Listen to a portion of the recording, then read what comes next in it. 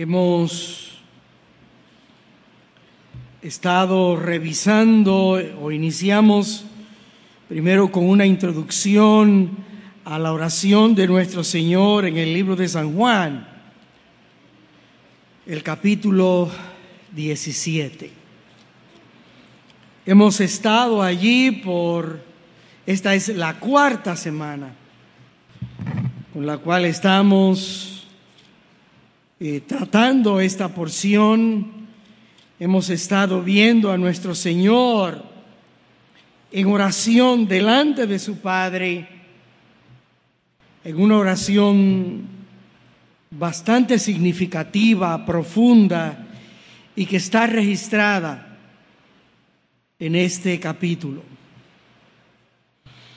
Bien, mis amados hermanos, la semana pasada nosotros estuvimos viendo el verso 2 y el verso 3 de esta porción.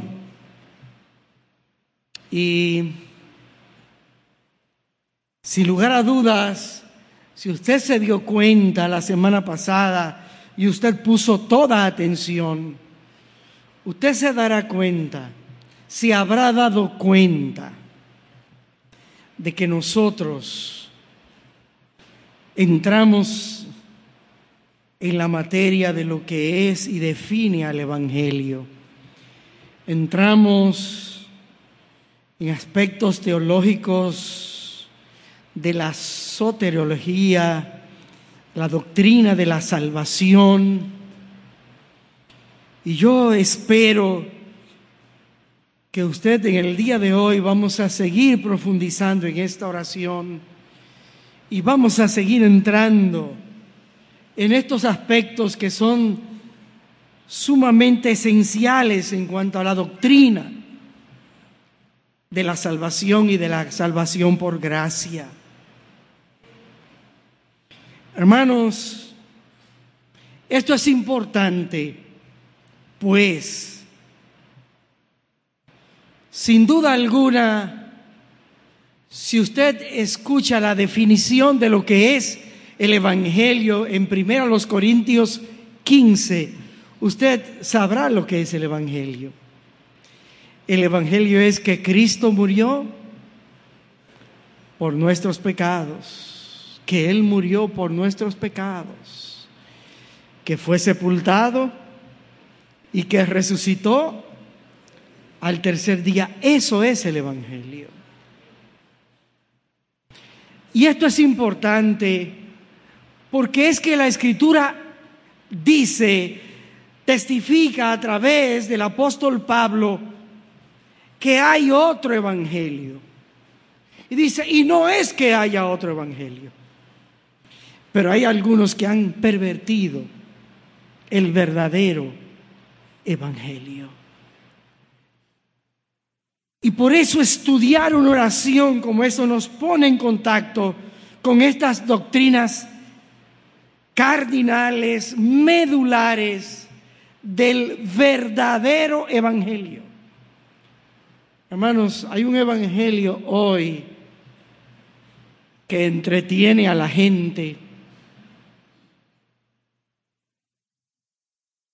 Hace unos años atrás le conté de una iglesia aquí en Atomayor,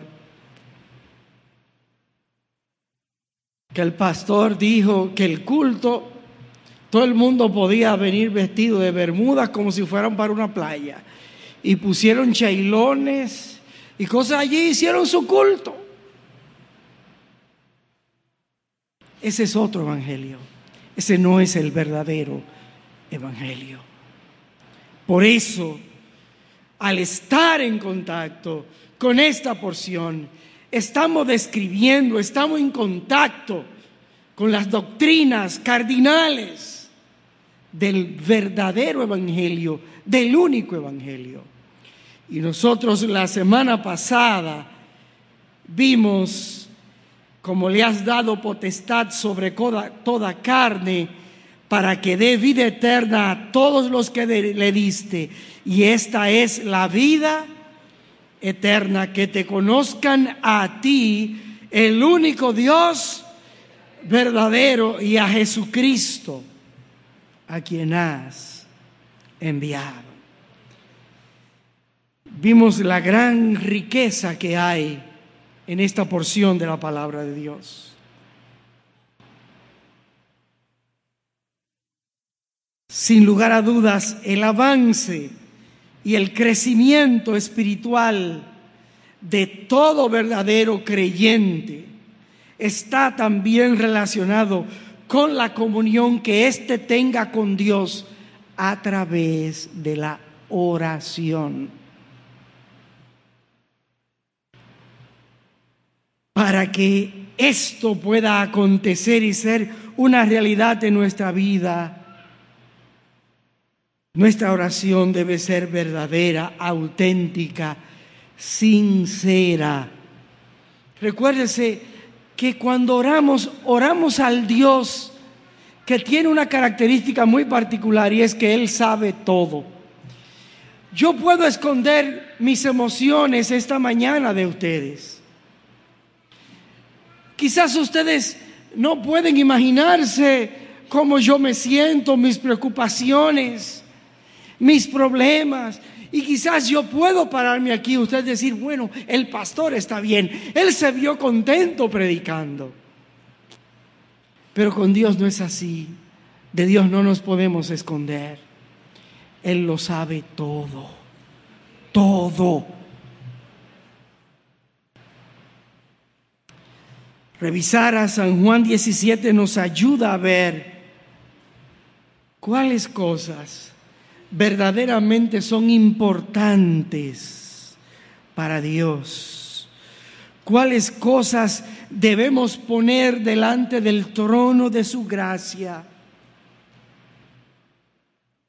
Ver y apreciar la oración de Jesús en San Juan 17 nos ayuda a entender lo que es una verdadera oración, una oración en el Espíritu. Las cosas que son verdaderamente relevantes. Hermanos, cuando estamos aquí, por ejemplo, los miércoles, escuchamos. A veces los directores abran un tiempo de peticiones. Y un hermano pide por esto y aquel pide por aquello. Y hay diferentes peticiones delante de Dios. Mas la oración de San Juan 17 nos ayuda a ver lo que es una oración en el Espíritu, lo que es una oración relevante delante de Dios. ¿Cuáles cosas son las que verdaderamente importa? Hermano, nada es más importante que un ser humano se convierta a Cristo. No hay nada más relevante que una persona, Dios le dé vida eterna. Eso es un milagro trascendental. Nuestras oraciones, entienda esto, cuando usted ore, pida por la salvación de sus familiares, de sus amigos, de sus vecinos, de sus compañeros de trabajo, de sus relacionados. Pídale a Dios por la salvación de ellos.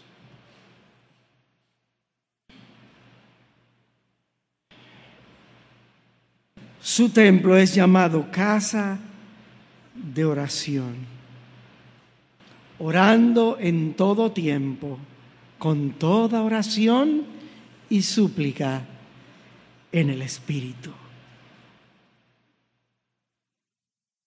Vea la intensidad de aquel momento cuando Jesús eleva esta oración delante del Padre. Véalo. Vea la intensidad de esos primeros 3 versos. Y no sé si usted se da cuenta que Jesús, como Hijo de Dios, está delante de Dios el Padre y le está dejando ver lo que hay en lo profundo de su corazón. Él estaba próximo a partir de este mundo, al cual Él había llegado con el propósito más excelso. La misión ya había llegado a su punto más relevante y culminante. Por ello, se apartó junto con sus discípulos y Él ora. Aquella oración fue una oración intensa. Su sudor eran, dice la Escritura, como gotas de sangre. Pero en su oración Él le dijo a su Padre: Padre, hágase tu voluntad. Ahora voy de regreso al que me envió.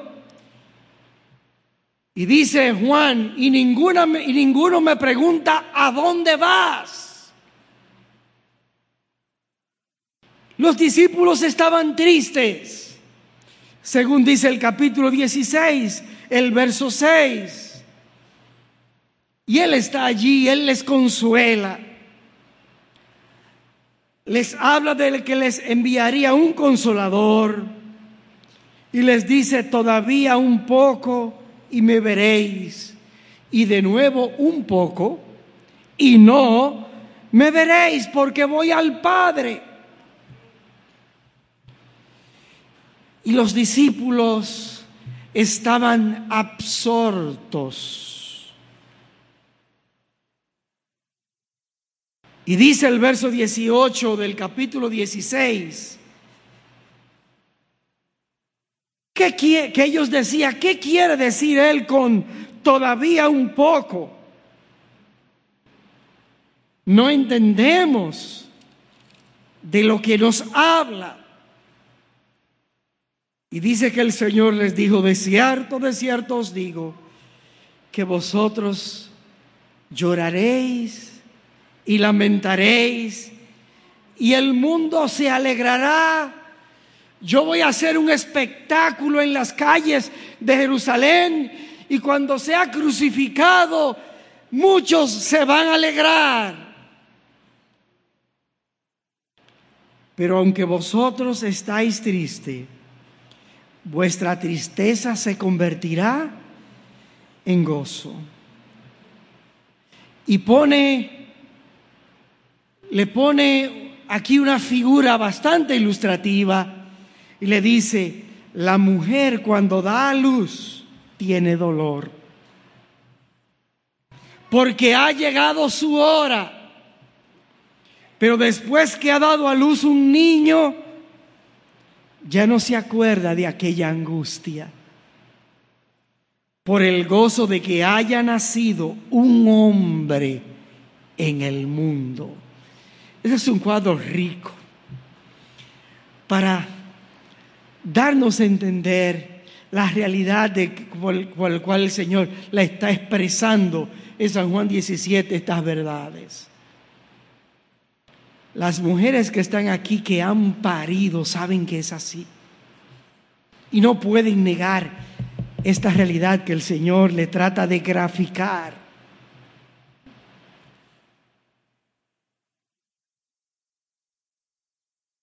Dolor y luego gozo, y olvida el dolor.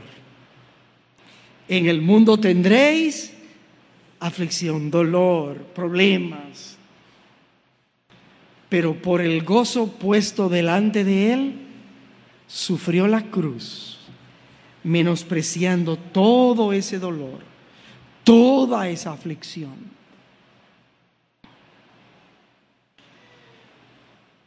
Dice también: vosotros ahora tenéis tristeza, pero os volveré a ver y se gozará vuestro corazón. ¡Qué gloriosa esperanza esta! El Señor dijo: voy pues a preparar lugar para vosotros, volveré a veros. Hermanos, volveremos a ver al Salvador. Dice: y se gozará vuestro corazón. Y dice, y a partir de ahí dice, nadie os quitará vuestro gozo. Como dice la Escritura, y así estaremos para siempre con Él. Ya no habrá llanto, no habrá tristeza, no habrá problemas, hermano Frankie, no habrá ladrones.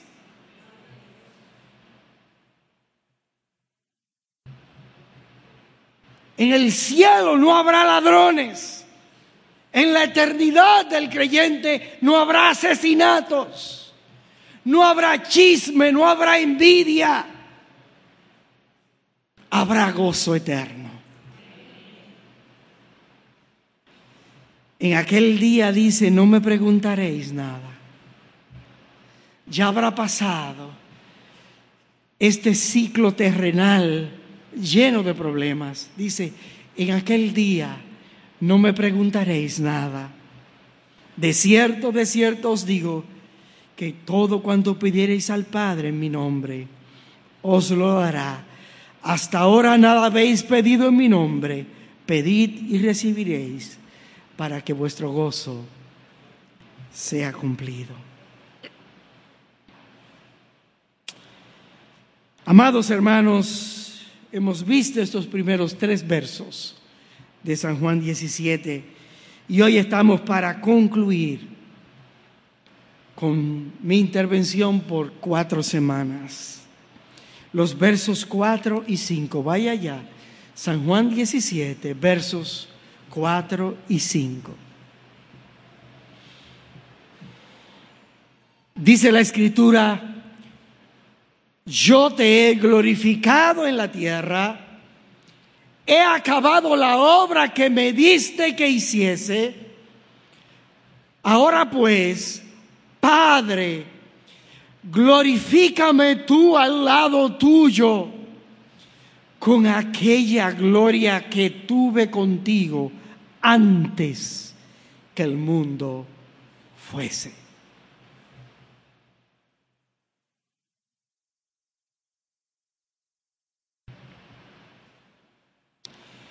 Vimos la petición del Señor Jesús, Padre, glorifica a tu Hijo. Porque dice, para que tu Hijo también te glorifique a ti. Por ello, Él da vida eterna a los que creen en Él. Y esto fue sobre lo que hicimos énfasis la semana pasada.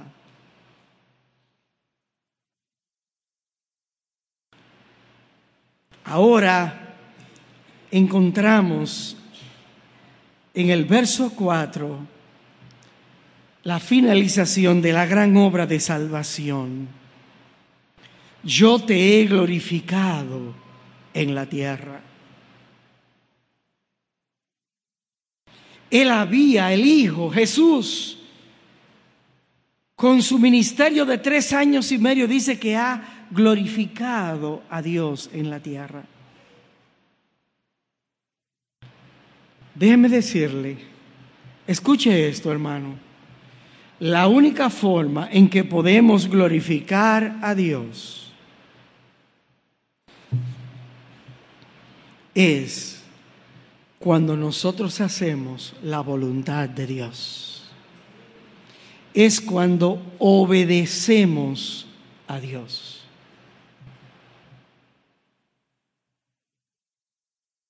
El Hijo había glorificado a Dios en la tierra.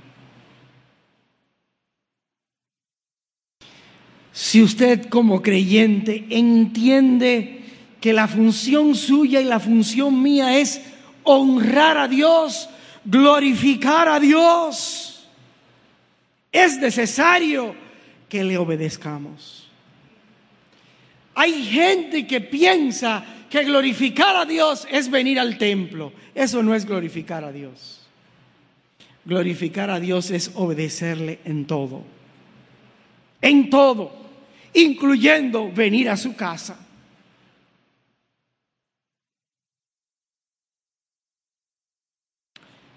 Vea a San Juan capítulo 12. San Juan capítulo 12, los versos 27 hasta 30. ve allí algo relacionado con este tema y con este verso 4. Dice que el Señor, anunciando a los discípulos la hora de su muerte, le dice: ahora está turbada mi alma. ¿Y qué diré? Padre, sálvame de esta hora. Mas para esto he llegado a esta hora. Padre, glorifica tu nombre. Entonces vino una voz del cielo: lo he glorificado y lo glorificaré otra vez. Y la multitud que estaba allí y había oído la voz, decía que había sido ¿qué? Que había sido un trueno.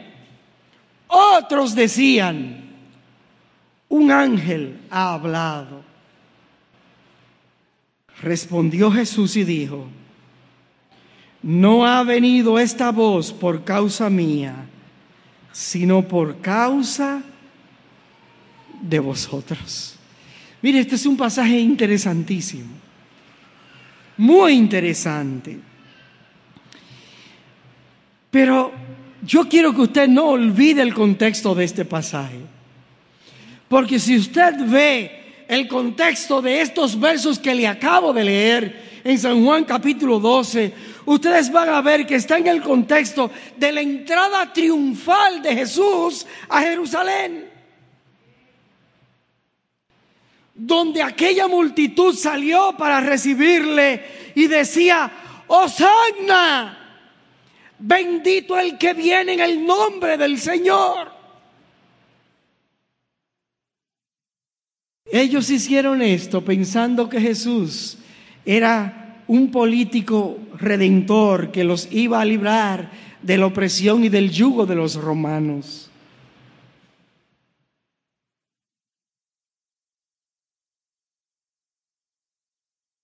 Ellos estaban buscando redención social. Miren, los pueblos buscan mucho ese tipo de redención. Y por eso fácilmente cuando viene un político nuevo, dicen: ese es el que va a arreglar la cosa. Ese es. Ay, hermanos queridos. ¿Y sabe qué? Frente en ese escenario, Jesús se monta en un asno pequeño. En un asno pequeño. Y dice el verso 15 y 16: no temas, hija de Sión, he aquí tu rey viene, montado en un pollino de asna. Estas cosas no las entendieron sus discípulos al principio, pero cuando Jesús fue glorificado, entonces se acordaron de estas cosas que estaban escritas acerca de él y de que les había hecho. Ellos tenían un concepto errado acerca del propósito del Mesías. Él vino a este mundo no para gobernar este sistema de cosas en primera instancia, sino que su propósito fue reconciliar al hombre con Dios.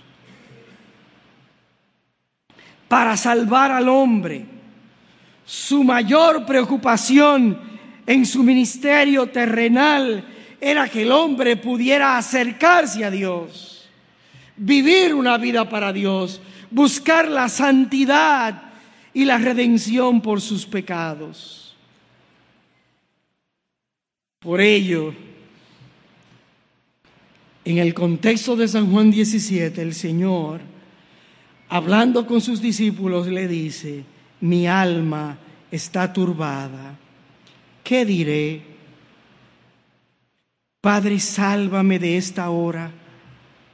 Eran momentos difíciles, apremiantes, mas para esto ha llegado esta hora. Hay horas difíciles en la vida del creyente, pero este no era una hora cualquiera, era la hora de su muerte.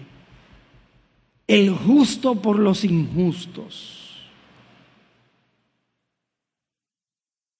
El alma de Jesús estaba, como dice el texto, turbada. ¿Usted sabe lo que significa eso? Estaba agitada en su interior, presionada, bajo tensión, turbada. ¿Usted se ha sentido así alguna vez? Con mucha presión interior. ¿Usted se ha sentido así, turbado, agitado interiormente? Él iba a morir.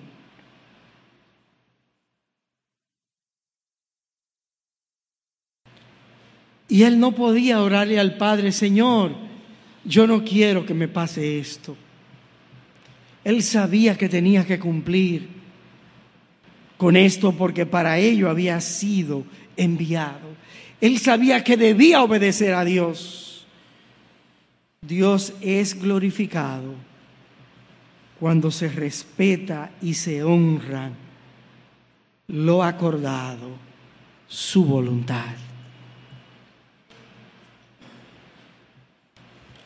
Por ello, el verso 4 del capítulo 17 dice: yo te he glorificado en la tierra.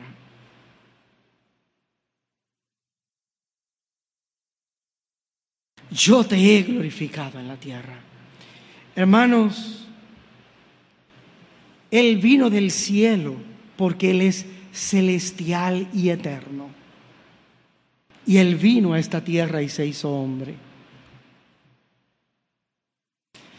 Y Él, delante de su Padre, Él le dice: Señor, yo te he glorificado en la tierra.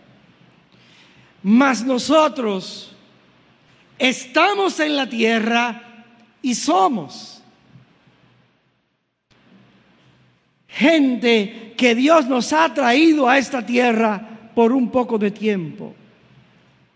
Porque la Biblia dice que somos extranjeros y peregrinos en este mundo. Así como el Hijo de Dios no era de esta tierra, un creyente no le pertenece a esta tierra.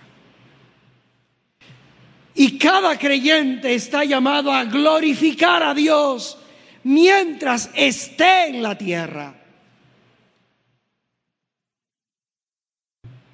Hermanos, ¿estás tú glorificando a Dios en la tierra? Esta es una pregunta seria. Hermano, estoy preguntando, ¿usted está glorificando a Dios en la tierra? Yo no les estoy diciendo si ustedes vienen al templo. Les estoy diciendo si están glorificando a Dios en la tierra. Si sus vidas están trayendo honra y gloria a Dios.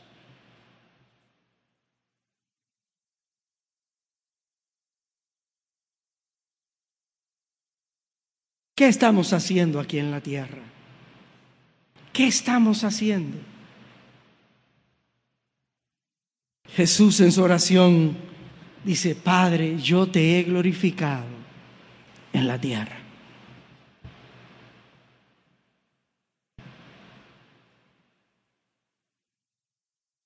¿Qué estamos haciendo aquí?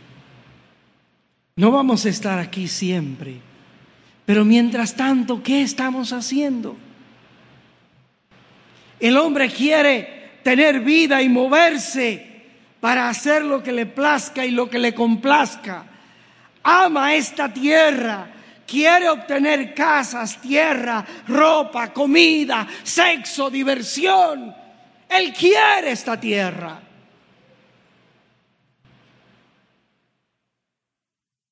Piensa poco acerca de su pecado y de su muerte.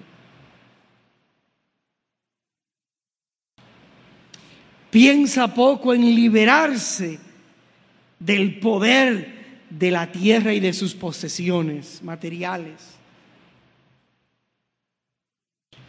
Piensa poco, Señor, tú me has dado este día, 26 de enero del 2020.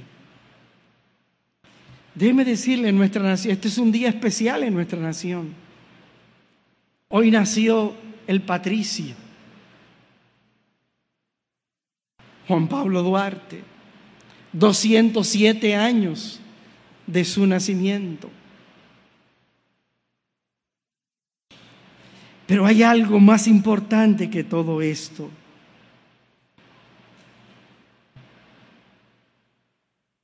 Estoy en la tierra para honrar a Dios el Padre.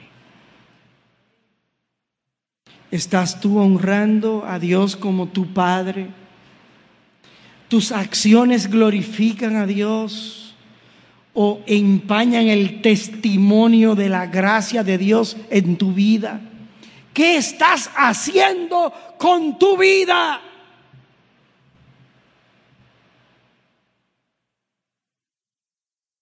Estamos aquí, Dios nos ha dejado aquí para que le glorifiquemos.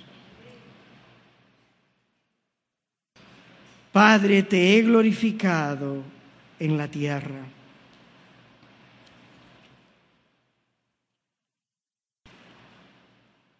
Aquella cruz en el cual Él fue maltratado y muerto, aquella cruz traería gloria al Padre. Allí Jesús demostró su amor para los pecadores. Allí Jesús mostró amor por cada uno de nosotros, para ti.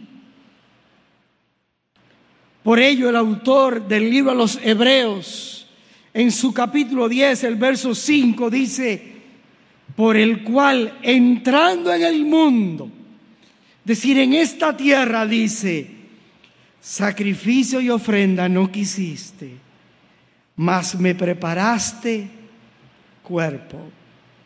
Holocaustos y expiaciones por el pecado no te agradaron. Entonces dije: he aquí que vengo, oh Dios, para hacer tu voluntad, como en el rollo del libro está escrito de mí. Y dice el verso 10, en esa voluntad somos santificados mediante la ofrenda del cuerpo de Jesucristo, hecha una vez para siempre. Qué grande, hermano, es esto, la obra redentora. Yo te he glorificado en la tierra. Y sigue diciendo el verso 4, y he acabado la obra que me diste que hiciese. Él había concluido la obra. Mire, yo conozco gente que son extraordinarios emprendiendo cosas, pero no concluyendo las cosas que inician.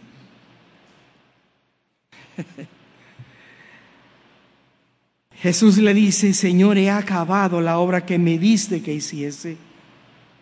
He concluido la misión que me ha sido encomendada, ha llegado a su término. La única forma de honrar a Dios es hacer lo que Él nos manda. Él está interesado en que Dios sea glorificado. Y por eso su obediencia, la obediencia del Hijo, fue hasta concluir la obra. ¿Cuántos creyentes aquí, de los que están aquí, ya esta iglesia lo debe pensionar porque ellos han cumplido? Déjeme decirle, hay creyentes que tienen muchos años en el Evangelio que creen que ellos no tienen que evangelizar, porque ya ellos tienen muchos años en el Evangelio.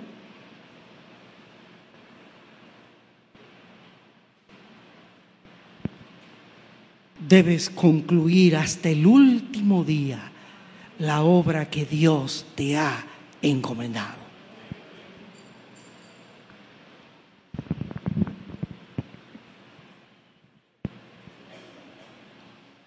Obediencia precisa hasta el último día de tus días aquí en la tierra. He acabado la obra que me diste que hiciera.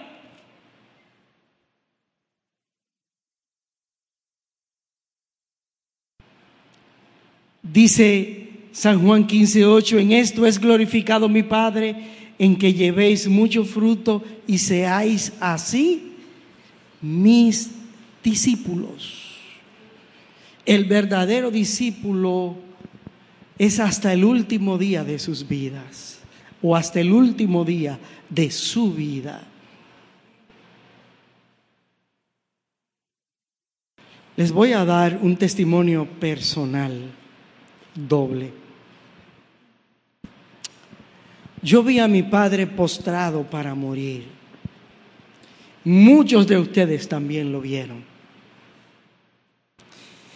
Y pueden reconocer que hasta el último día de su vida, hasta la última hora de su vida, hasta el último suspiro de su vida, Cristo era el sentido de su vida. Y agradar a Cristo era el sentido de su vida.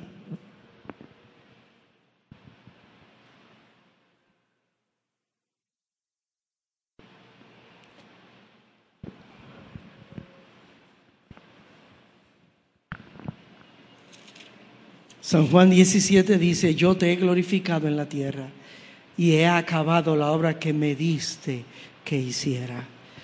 Hermanos, Dios nos ha dejado cosas a cada uno de nosotros para hacer. ¿Estás tú haciendo lo que Dios quiere que tú hagas en esta tierra? ¿Tú estás haciendo lo que Dios quiere que tú hagas? ¿Usted se recuerda cuando Pablo camino a Damasco fue tumbado de su montura en la cual iba? ¿Cuál fue su primera interrogante delante de Dios el Padre? Señor, ¿qué quieres que yo haga? ¿Qué estás haciendo por Dios? ¿Qué estás haciendo para glorificar a Dios? ¿Qué estás haciendo con tu vida? El Hijo dijo, he acabado la obra que me diste que hiciera. La segunda petición está en el verso 5 del capítulo 17. Ahora pues, Padre, glorifícame tú al lado tuyo con aquella gloria que tuve contigo antes que el mundo fuese. La petición es ser restaurado a su gloria preexistente, a su gloria original. Con su Padre, ya Él iba a salir del mundo, ¿y con quién se iba a reunir? Con su Padre. Glorifícame al lado tuyo. Recuerde lo que Pablo nos dijo en Filipenses 2:7, sino que se despojó a sí mismo, tomando forma de siervo, hecho semejante a los hombres. Recuérdese, Él dejó su gloria cuando vino a esta tierra. Por ello San Juan 16:28 dice, salí del Padre y he venido al mundo, otra vez dejo el mundo y voy al Padre. Y por ello el autor al libro de los Hebreos nos dice que hoy Él está sentado a la diestra de la majestad en las alturas.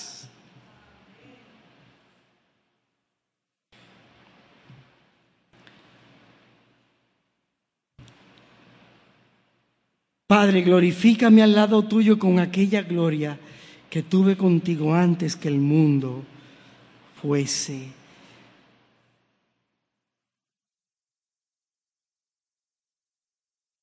Jesús es la revelación de Dios para la humanidad.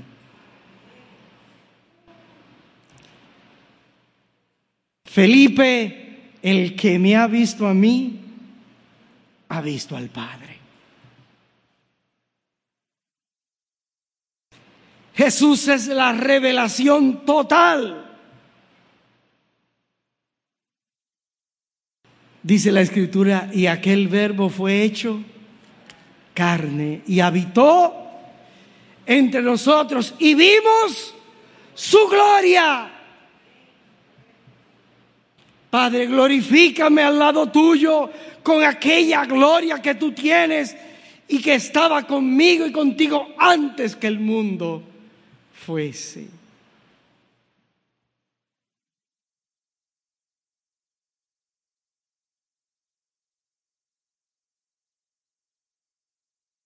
Por ello, el apóstol Juan, siendo coherente con este pensamiento que hemos estado desarrollando en el capítulo 6, versos 44 y 45, dice: ninguno puede venir a mí si el Padre que me envió no lo trajere, yo le resucitaré en el día postrero. Escrito está en los profetas, y serán todos enseñados por Dios. Así que todo aquel que oyó al Padre y aprendió de Él, ¿a quién viene? A mí. Nadie viene al Padre si no es por mí, no es por María, es por Jesús. Porque la semana pasada estaban una gran multitud de dominicanos diciendo que era por María. Falso, antibíblico. Es por Jesús. Es por Jesús. Todo el que oyó al Padre y aprendió de Él, viene a Jesús.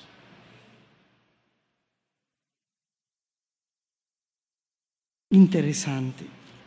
Muy interesante, hermanos. Esto es verdadero evangelio. Hermanos, todo creyente tiene que entender eso. Mire, usted ha estado aquí, sobre todo estas últimas 2 semanas, hemos estado entrando en la esencia, en un poco del consomé del evangelio. Comida concentrada del evangelio.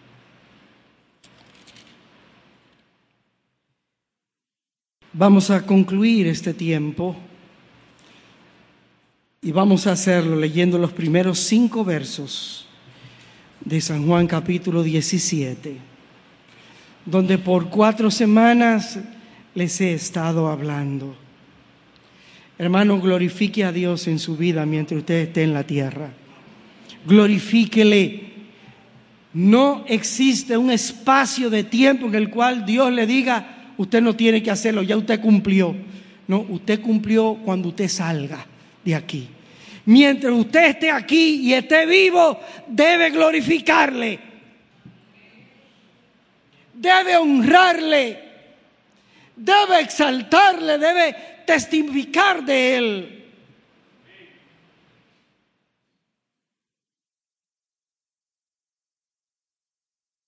Vamos a leer los primeros 5 versos. Y con esto concluyo mi intervención. Aquí vamos.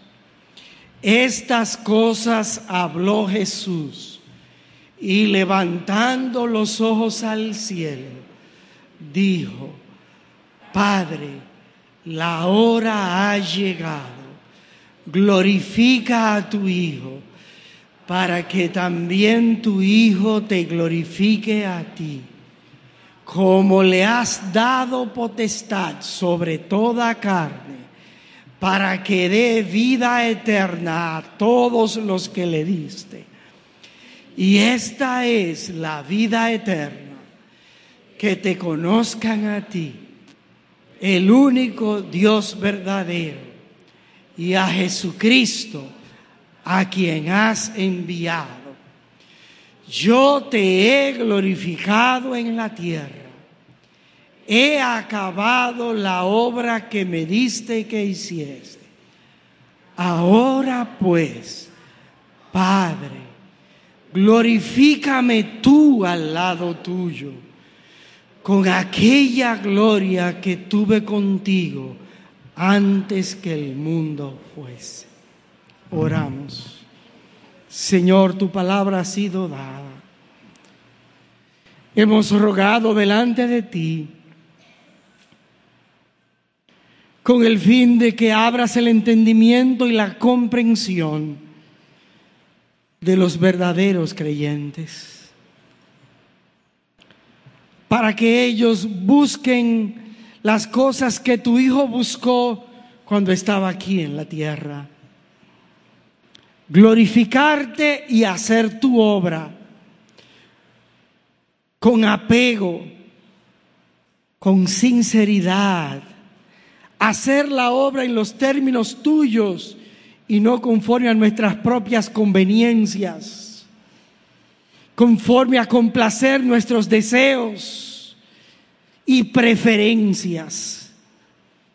Ayúdanos, Señor, a acabar con la obra que tú nos has mandado a hacer, Señor, y hacerlo con entusiasmo, con ánimo y con una clara convicción de que lo que hacemos es lo que tú nos has mandado a hacer.